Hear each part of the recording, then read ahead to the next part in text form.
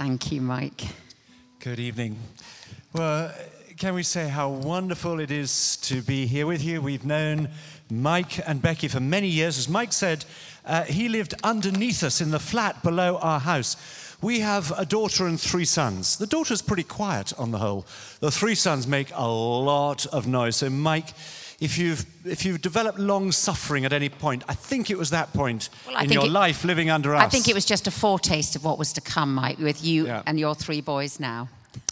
Anyway, we have 3 of our 4 children are married. We've got 6 grandchildren and 1 on the way. So family life sort of features large in our lives, and it's so good to be here with you today on Big Family Sunday.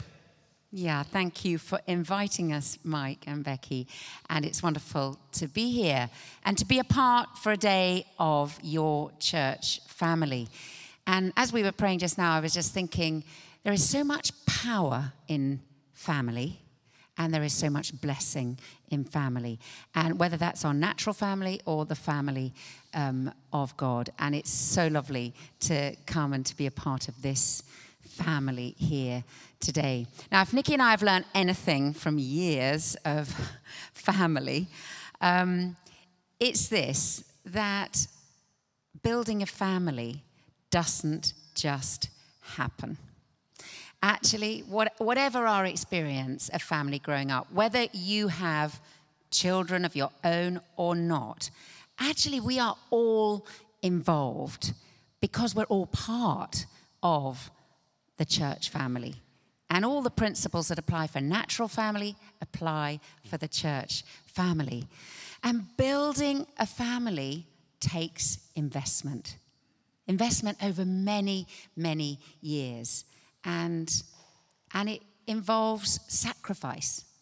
That's what relationships are all about.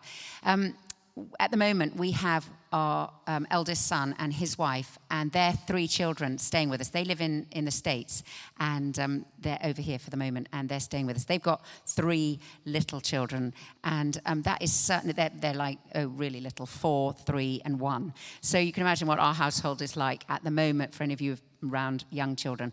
It is full on, and it's just a reminder to us of all that is involved with family. And for those of you who are actively involved in parenting children, we just want to say to you, to encourage you, that actually at the moment, some of you may be feeling this is endless. Will this ever come to any fruition? And you know, it can seem like day after day, it's the same stuff, night after night, if it's the young ones. But actually, all the sacrifices that we have to make as family, and again, whether that's natural family or church family, all those sacrifices we make are what we need to do if we're going to build real, loving, strong family relationships. And I know that that's hard. I mean, we don't want to kind of stand up here and make it sound like it's easy. I can remember very, very well having young children and the endless routine, thinking, I don't think I can do another tea. You know, I can't go shopping to Sainsbury's again and buy all the same food over again. I remember with teenagers, you know, the worry. I mean, hours laying awake at night, worrying about where they were, whether they were coming home, what they were doing. And probably most of all, the negotiating, yet again, the boundaries. But as I look back now, I can really see that, you know, all of that effort, all of the hard work that we poured in was really worth it, because we were building. We were building relationships. We were building our children's future. And now, I mean, at the time we couldn't see it, but now they're quite normal people. You know, they're grown up, they have a husband or a wife, except for one, and their own children. They're starting the whole thing. And it's a wonderful thing to see. There is a Canadian woman that some of you may have heard of. She's a woman called Anne Voskamp, and she writes an absolutely fabulous blog on particularly family. She's a mother of, she and her husband have 6 children, and she writes about family, and she writes about life generally. And our actually, our daughter-in-law, the one in America with the 3 little children, has really loved this blog. And she actually put me in touch with the blog because she said it's been a total lifesaver to her at times. And I just want to read something that Anne Voskamp wrote recently. Put one foot in front of the other, and you can put any mountain behind you. After a whole lot of one steps in front of the other, day after day, you can turn around and see every day that you do the hard things that you don't want to do, you're building the family you always wanted to have. I love that last bit. Every day that you do the hard things that you don't want to do, the sacrifice, the effort, the hard work, you're building the family you always wanted to have. And just before I hand over to Nikki, I just want to tell you, we had a wonderful example literally just the other day.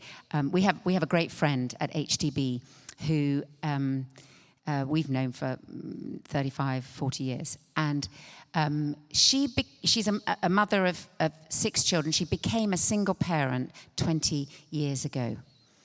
And it's been an amazing journey watching her parent those 6 children. And we have watched her pour herself out to build her family. But of course, the amazing thing is she hasn't done it on her own because she is part of the church family. And, you know, the church family have been absolutely key.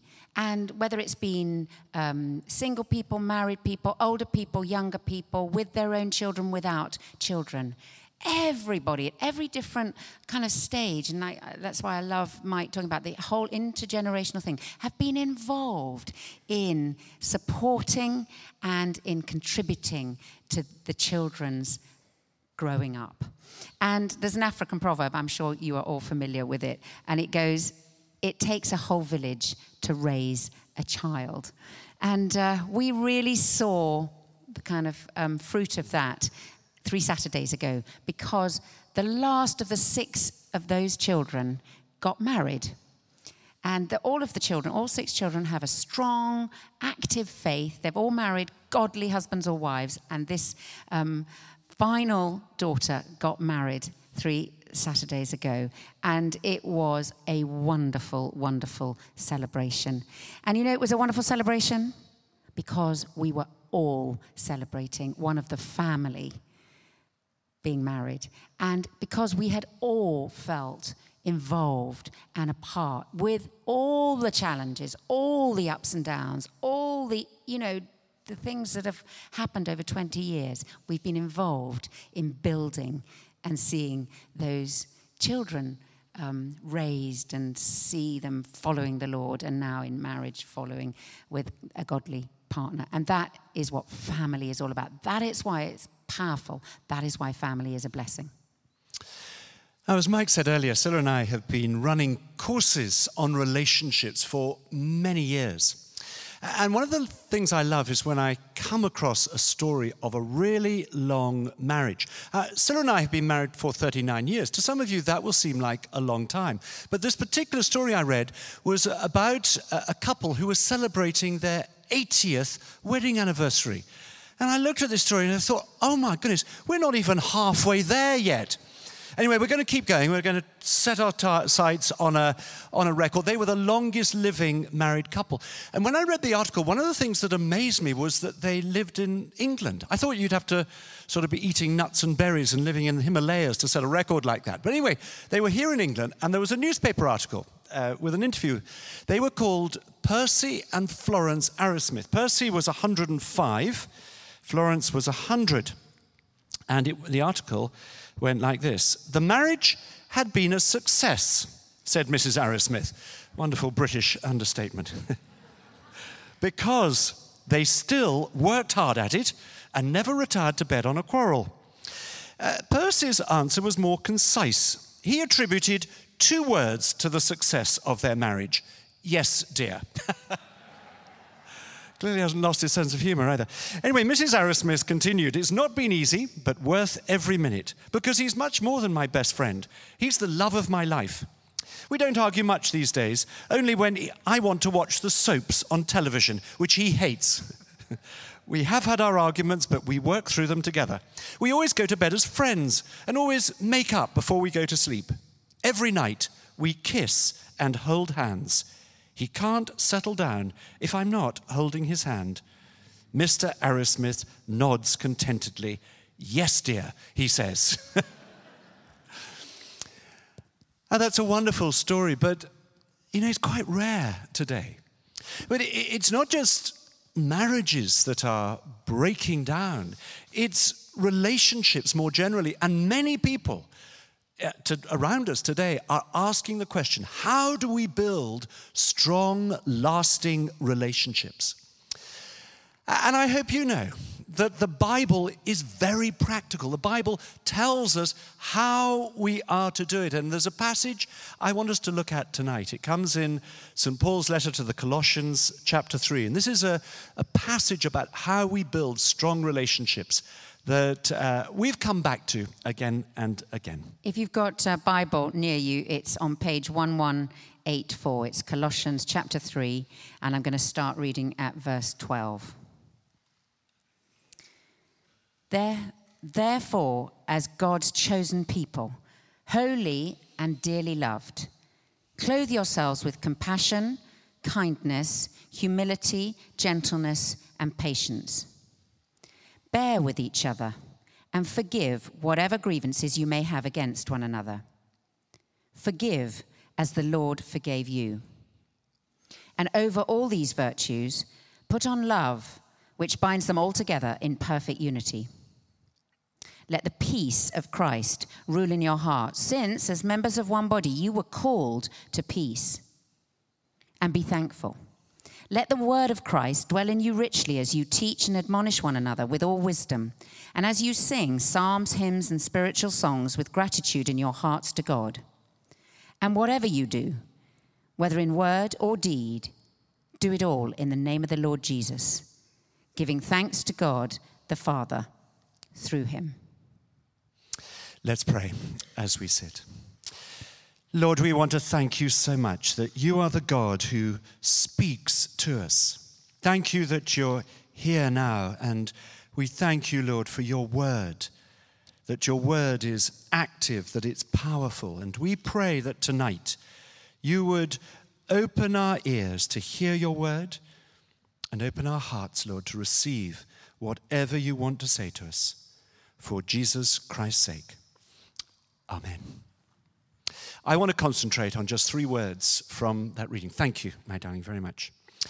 And those are the 3 words are put on love. Put on love.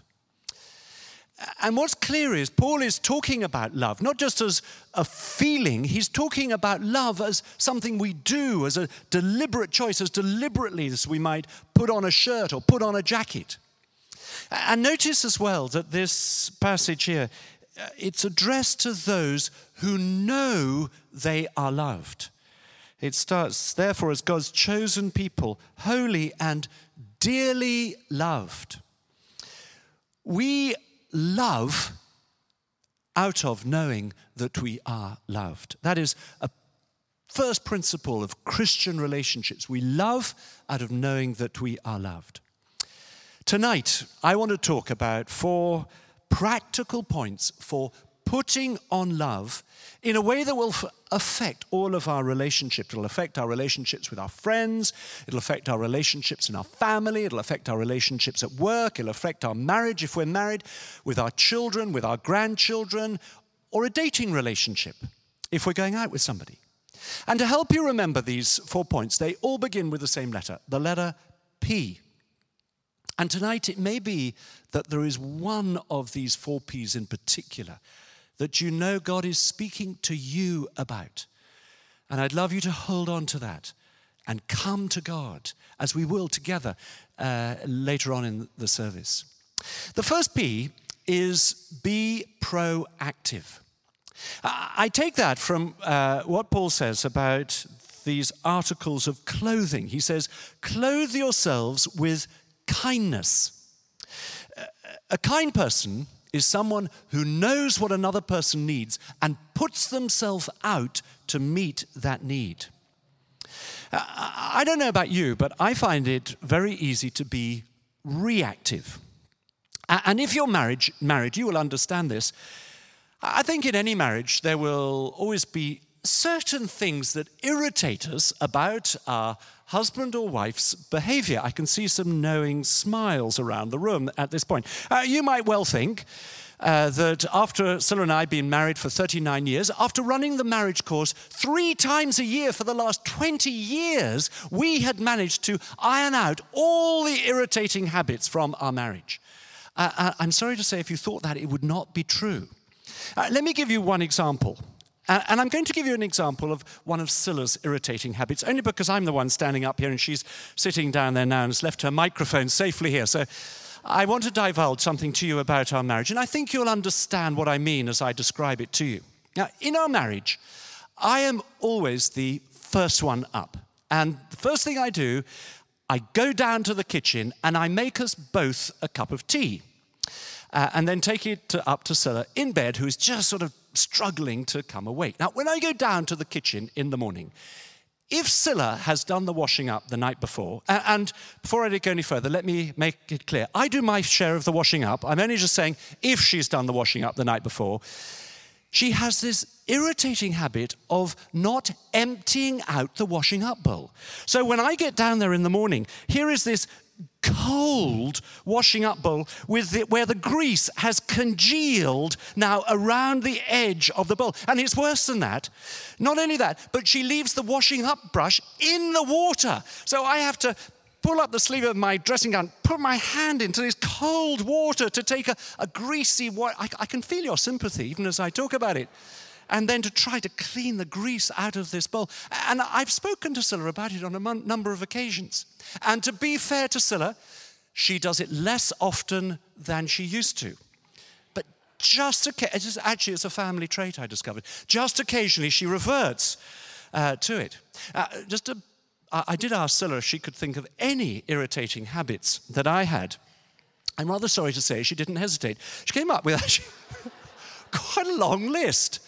And right at the top of the list, she said, if we are late leaving the house to go somewhere, you insist on polishing your shoes and making us later still. Well, I think it's a perfectly normal thing to do. If you're going to be late, at least if you turn up with clean shoes, it makes it a little bit better. Cilla doesn't quite see it that way. Relationships break down when all we do is react to each other's behavior. Being proactive is when we focus not on the other person's behavior, but we focus on their needs. We know a couple called David and Teresa Ferguson who'd been married for 30 years when we first met them. And I remember David talking about a turning point in their marriage. He said this, for the first 15 years of our marriage, I focused on my needs and Teresa's faults. For the last 15 years of our marriage, I have focused on Teresa's needs and my faults, and our marriage has been transformed. Now, this is true. That principle of focusing on the other's needs, not their behavior, is true not just in marriage. It's true in every relationship. It's true for friendships. It's true for family relationships. It's true at work.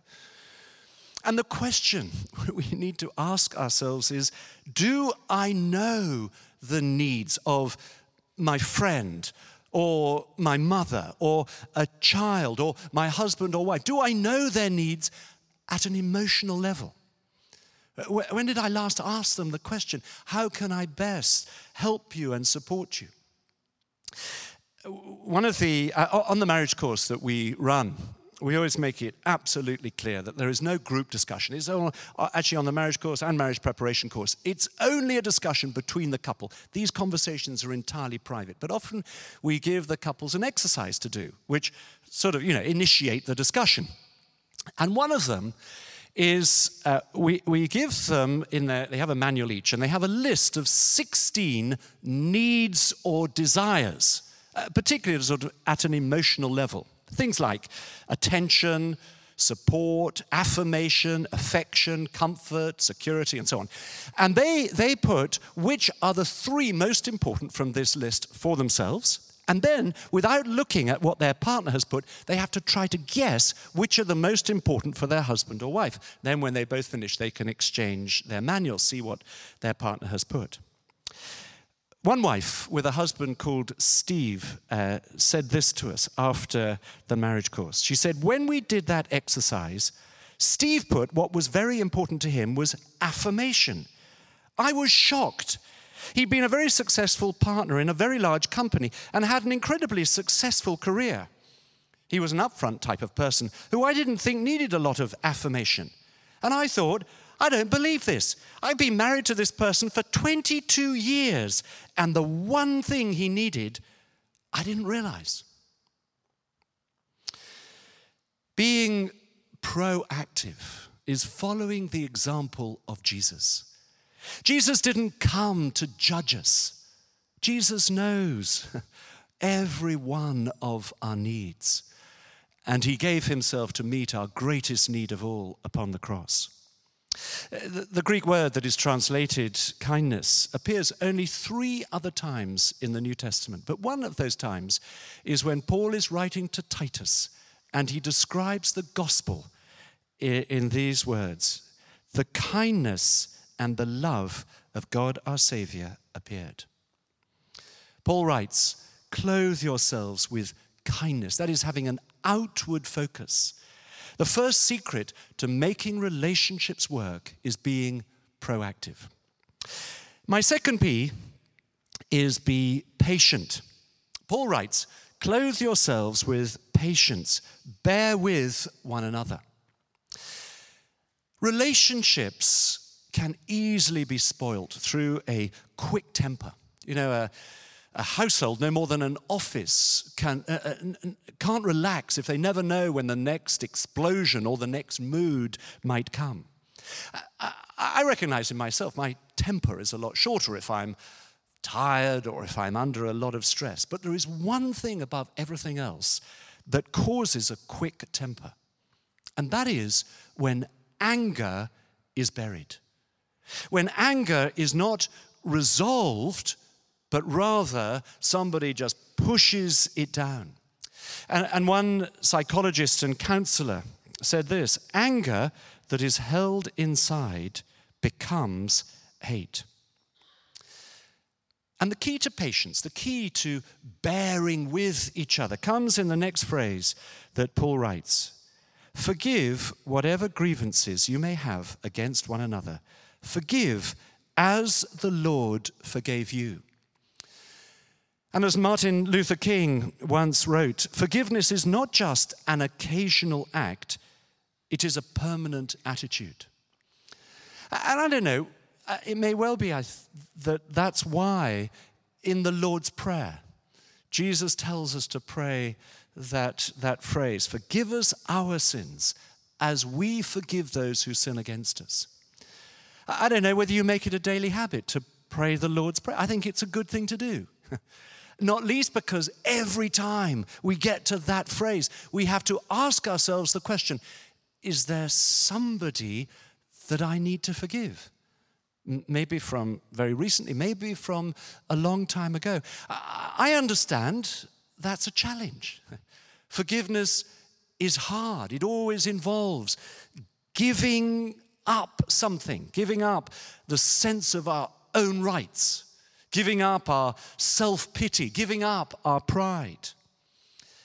And the Bible tells us that as we forgive, what we do is we put the hurt that we feel into his hands. We leave the consequences to him. And if we don't forgive, then the anger will be buried. It won't just go away. And buried anger will cause us to be on a short fuse, and all of our relationships will be affected. We've got a great friend, she's Japanese, called Keiko. And ever since we met her about 30 years ago, and she, over many years has done a huge amount to bring reconciliation between her own country people and former British prisoners of war. She'd take groups of prisoners of war out to Japan. And there was an article about her work. Part of it went like this. When husbands who suffered terribly have been able to express forgiveness, their wives have often commented on the change in their marriage. They sleep well again and are less easily irritated by small issues. The second P is be patient. The third P is be positive. You will know, like I do, that negative people are hard to be around. Those people always see the glass as half empty. The well-known psychiatrist, Dr. Anthony Clare, who had that program on the BBC called In the Psychiatrist's Chair, said this: having people around you who make you feel good is the first step to human happiness. And as Christians, whatever our situation, all of us have so much to be thankful for. And 3 times here, in 3 verses in this passage, Paul says, be positive about what you have. Verse 15, be thankful. Verse 16, as you sing psalms, hymns, and spiritual songs with gratitude in your hearts to God. Verse 17, and whatever you do, whether in word or deed, do it all in the name of the Lord Jesus, giving thanks to God the Father through him. And that's what we do when we gather together. That's why it's a wonderful thing to come together as God's people, to sing worship songs to him. And the very act of doing so will affect our relationships. Because cultivating a positive, grateful attitude affects how we treat other people. Now, positive people are encouraging people. Positive people look for what is best in others. And that's a very important principle in relationships, not least for people that we might work with or study alongside, and if we are responsible for people in the workplace. When I was first ordained 30 years ago, the vicar at our church in London, HTB, was a man called John Collins. And for the first 2 or 3 years, when I was a curate, after every time that I preached, and I was not good at preaching, I used to go and see John on the Tuesday or the Wednesday. And I remember every time I went, John would find at least 3 really encouraging things to say about my talk. Looking back, I realized he had to work really hard to find 3. He just went through it, but he'd always find at least 3 things to be encouraging about. And then when he'd encourage me, he would say this phrase, I just want to point out 1 or 2 tiny things that you could improve on. And then he'd tell me 1 or 2 things. And whenever I went to see John, I came away feeling, I think I can do this. It was a real struggle putting sermons together and preaching, but I felt I can do this. And I have never forgotten any of his comments, those tiny things that I could improve on. And when we encourage anyone that we're responsible for, whether it's at work or whether it's in ministry, we draw out the best in them. Let me, if I may, just tell you one other little exercise we do on the marriage course, only for illustration, because actually it does apply to all relationships. One of the exercises is called showing appreciation, and we get the couple to write down in their own manuals 6 things that they appreciate about their husband or wife. And we say, it really is worth coming up with 6 if you possibly can. It's going to make the evening go better. And then when they've written 6 things, they exchange their manuals to read what their partner has written. And for Scylla and me, that is one of our favorite moments in the marriage course, because as we look around the room at these couples, all sitting 2 by 2, we see the body language changing. We see smiles breaking out across people's faces, sometimes who we know are actually in a very difficult marriage. And often people will come up to us afterwards and say, do you know, I read something my husband or wife had written that I had no idea they even noticed, let alone appreciated about me.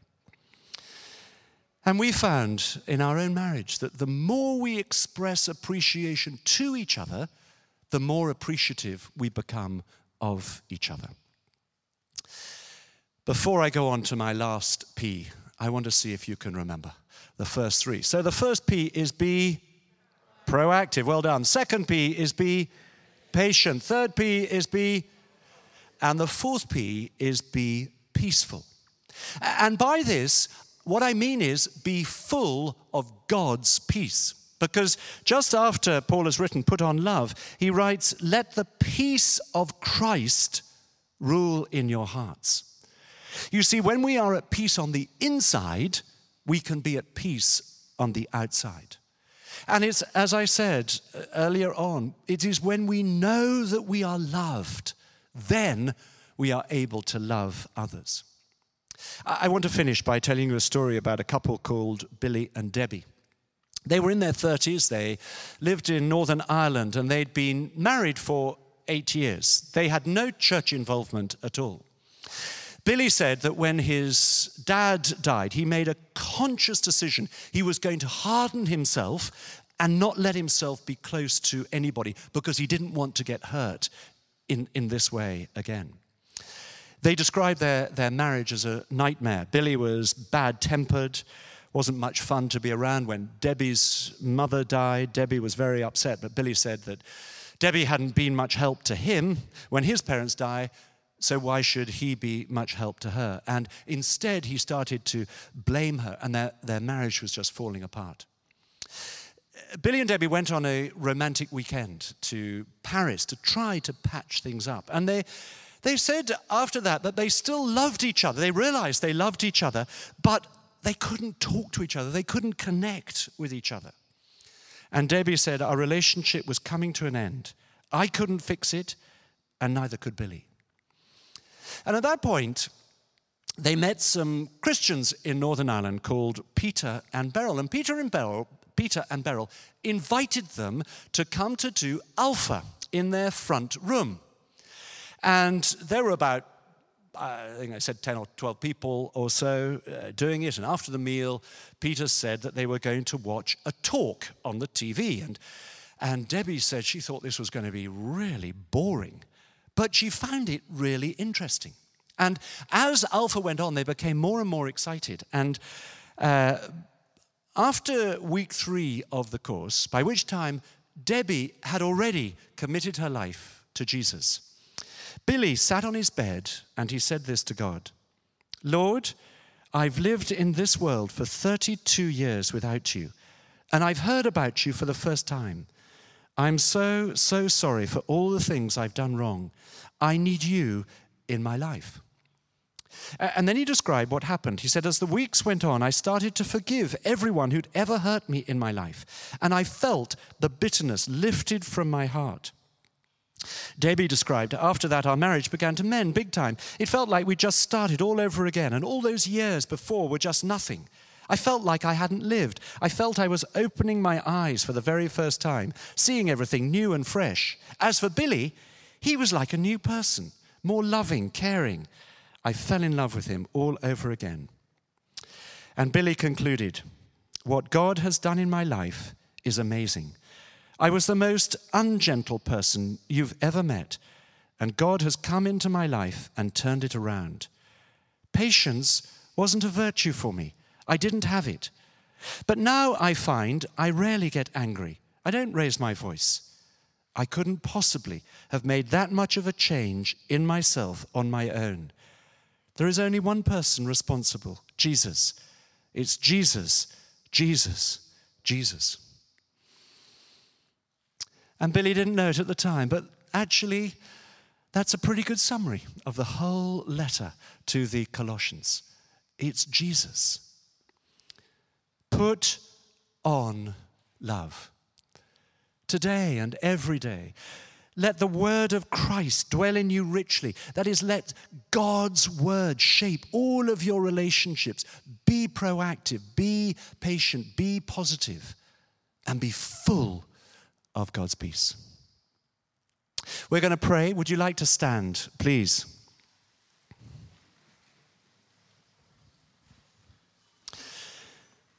And as I said earlier, it may just be that there is one of those P's in particular that God has been speaking to you about, or it may be that there's one relationship in particular that God has been speaking to you about tonight. And nothing is beyond God's power to restore, to heal, to change the situation.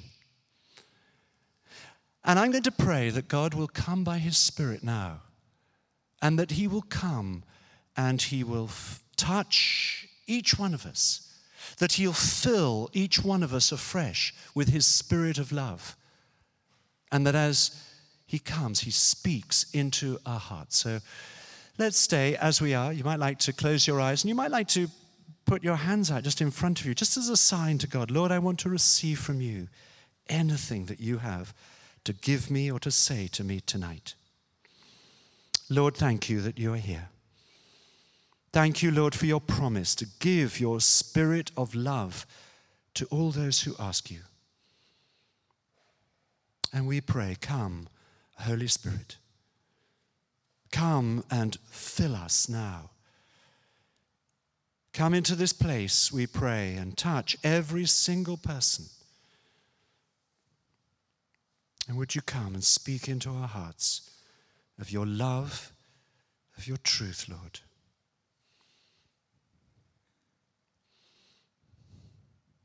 Now let's wait. Let's allow God to speak to us.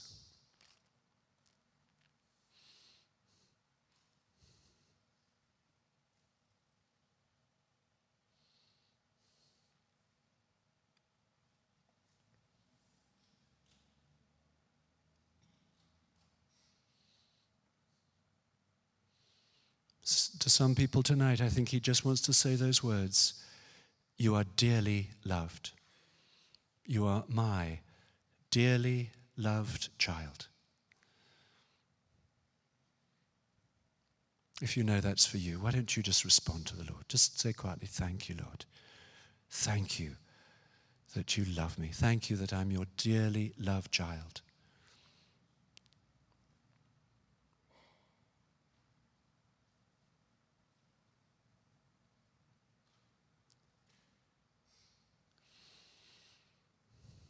And for some people here, it's one of those P's in particular.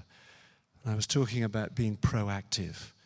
You knew someone that you needed to reach out to in love, to meet their needs. Maybe somebody very close to you that you're married to or related to. Maybe somebody at work. And Lord, would you show us how we can reach out in love to meet the needs of another with your love, Lord. Some of you, it was around patience and forgiving someone. And there's someone in particular that you know you need to forgive. And I want to make that possible for you now, because forgiveness is a choice. It's not, first of all, a feeling. It's a choice to do so. And I want to suggest that if you know there's someone you need to forgive, you imagine that this person is standing in front of you, and you speak to that person silently. Imagine them in your mind's eye and say, whatever their name is, you've hurt me in this way or that way, but I choose to forgive you tonight. St. Paul writes, forgive as the Lord has forgiven you. I choose to forgive you tonight. And you may have done that before, but forgiveness needs to be an ongoing process each time the hurt comes back.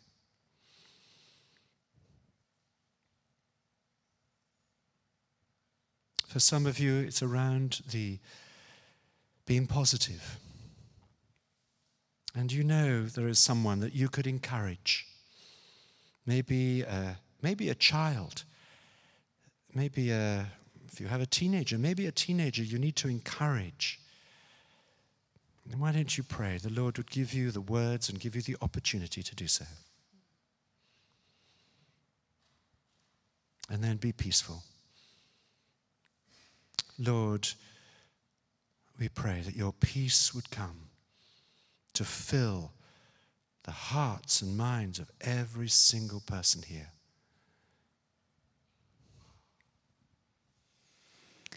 I felt the Lord gave me a word of encouragement for all of you here. I felt what he said was, speak to all of the people and say, you are my chosen people, holy and dearly loved here in Guildford. And then he reminded me of a verse in John's Gospel that goes like this, Jesus speaking to his disciples.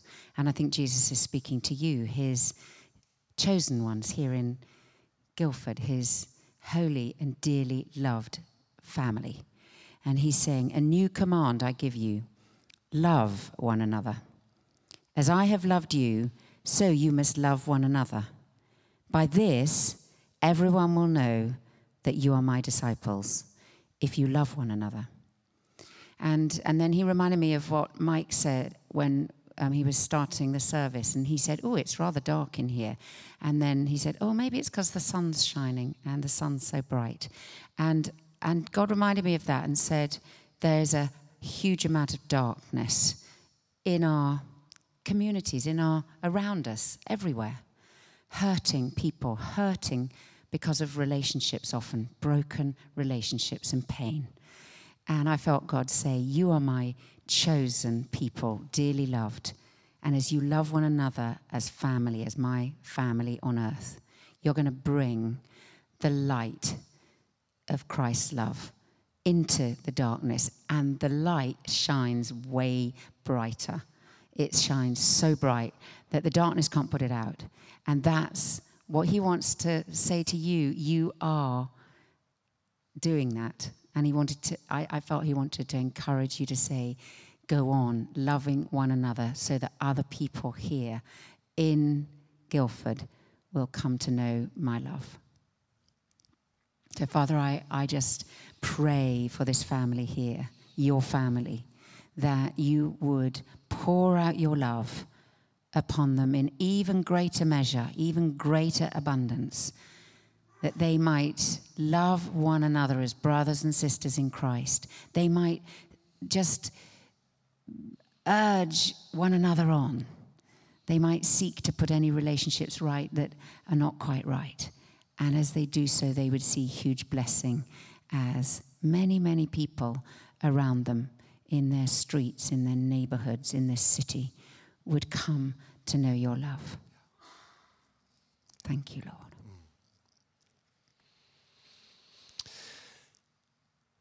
Oh, we know God has been speaking to many people here tonight, and some of you about a particular relationship. And if that's the case for you, we want to encourage you just to come up to the front here and just to allow somebody to pray with you. You don't need to give any details about the relationship that it is, but just to pray for you that God will fill you with his love, fill you with his grace, that this relationship would be changed. And you may want to come forward if you're here as a couple, and maybe just to come as a couple, pray a blessing on your marriage, on your relationship, but it may be about a family relationship, a friendship, a relationship at work. And just make your way to the front here. God is here. He is at work, blessing people, blessing relationships. And if those on the ministry team would just come forward as well and just pray for those who come forward. As I say, you may be just coming as an individual, you may be coming as a couple. But I think tonight, God is wanting to heal relationships, some of which go back a very long way. And there's nothing that he can't do.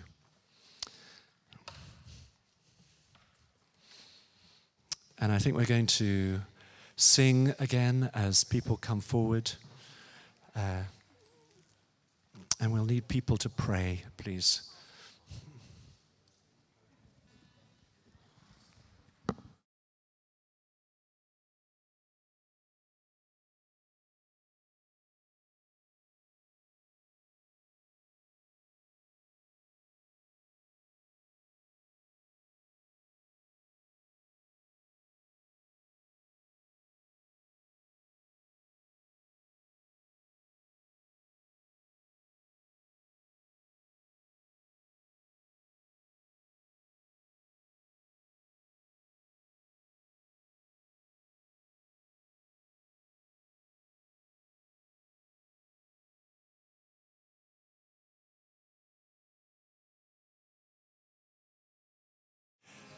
I might be wrong about this, but I sense there was somebody here tonight who wasn't sure whether they had ever really given their life to Jesus. And just like Billy, you can do that tonight, right here.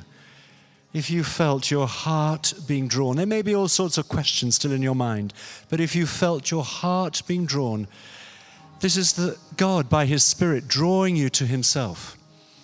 And I want to just pray a very simple prayer that you can make your own. And you can know as you pray this that God accepts you, He loves you, and He's drawn you to Himself to be His child. If you know that's you, would you just echo this prayer silently in your heart? Lord Jesus Christ, thank you for bringing me here tonight. Thank you for your love. I want to say, Lord, I'm sorry for all the ways that I haven't loved other people, all the ways I failed you and others. Please forgive me, Lord. And tonight, I thank you for your gift of forgiveness. Thank you, you died on the cross for me. Please come into my life. Please come to fill me with your spirit of love, that I may know that you will never leave me and that I will be yours forever. Amen. If you prayed that prayer with me, can I encourage you to tell somebody? You could come and tell me or Stella or Mike or somebody. Can I also encourage you at some point in the future to do Alpha? It's an amazing way just of looking at the basic questions of life and growing in the Christian faith.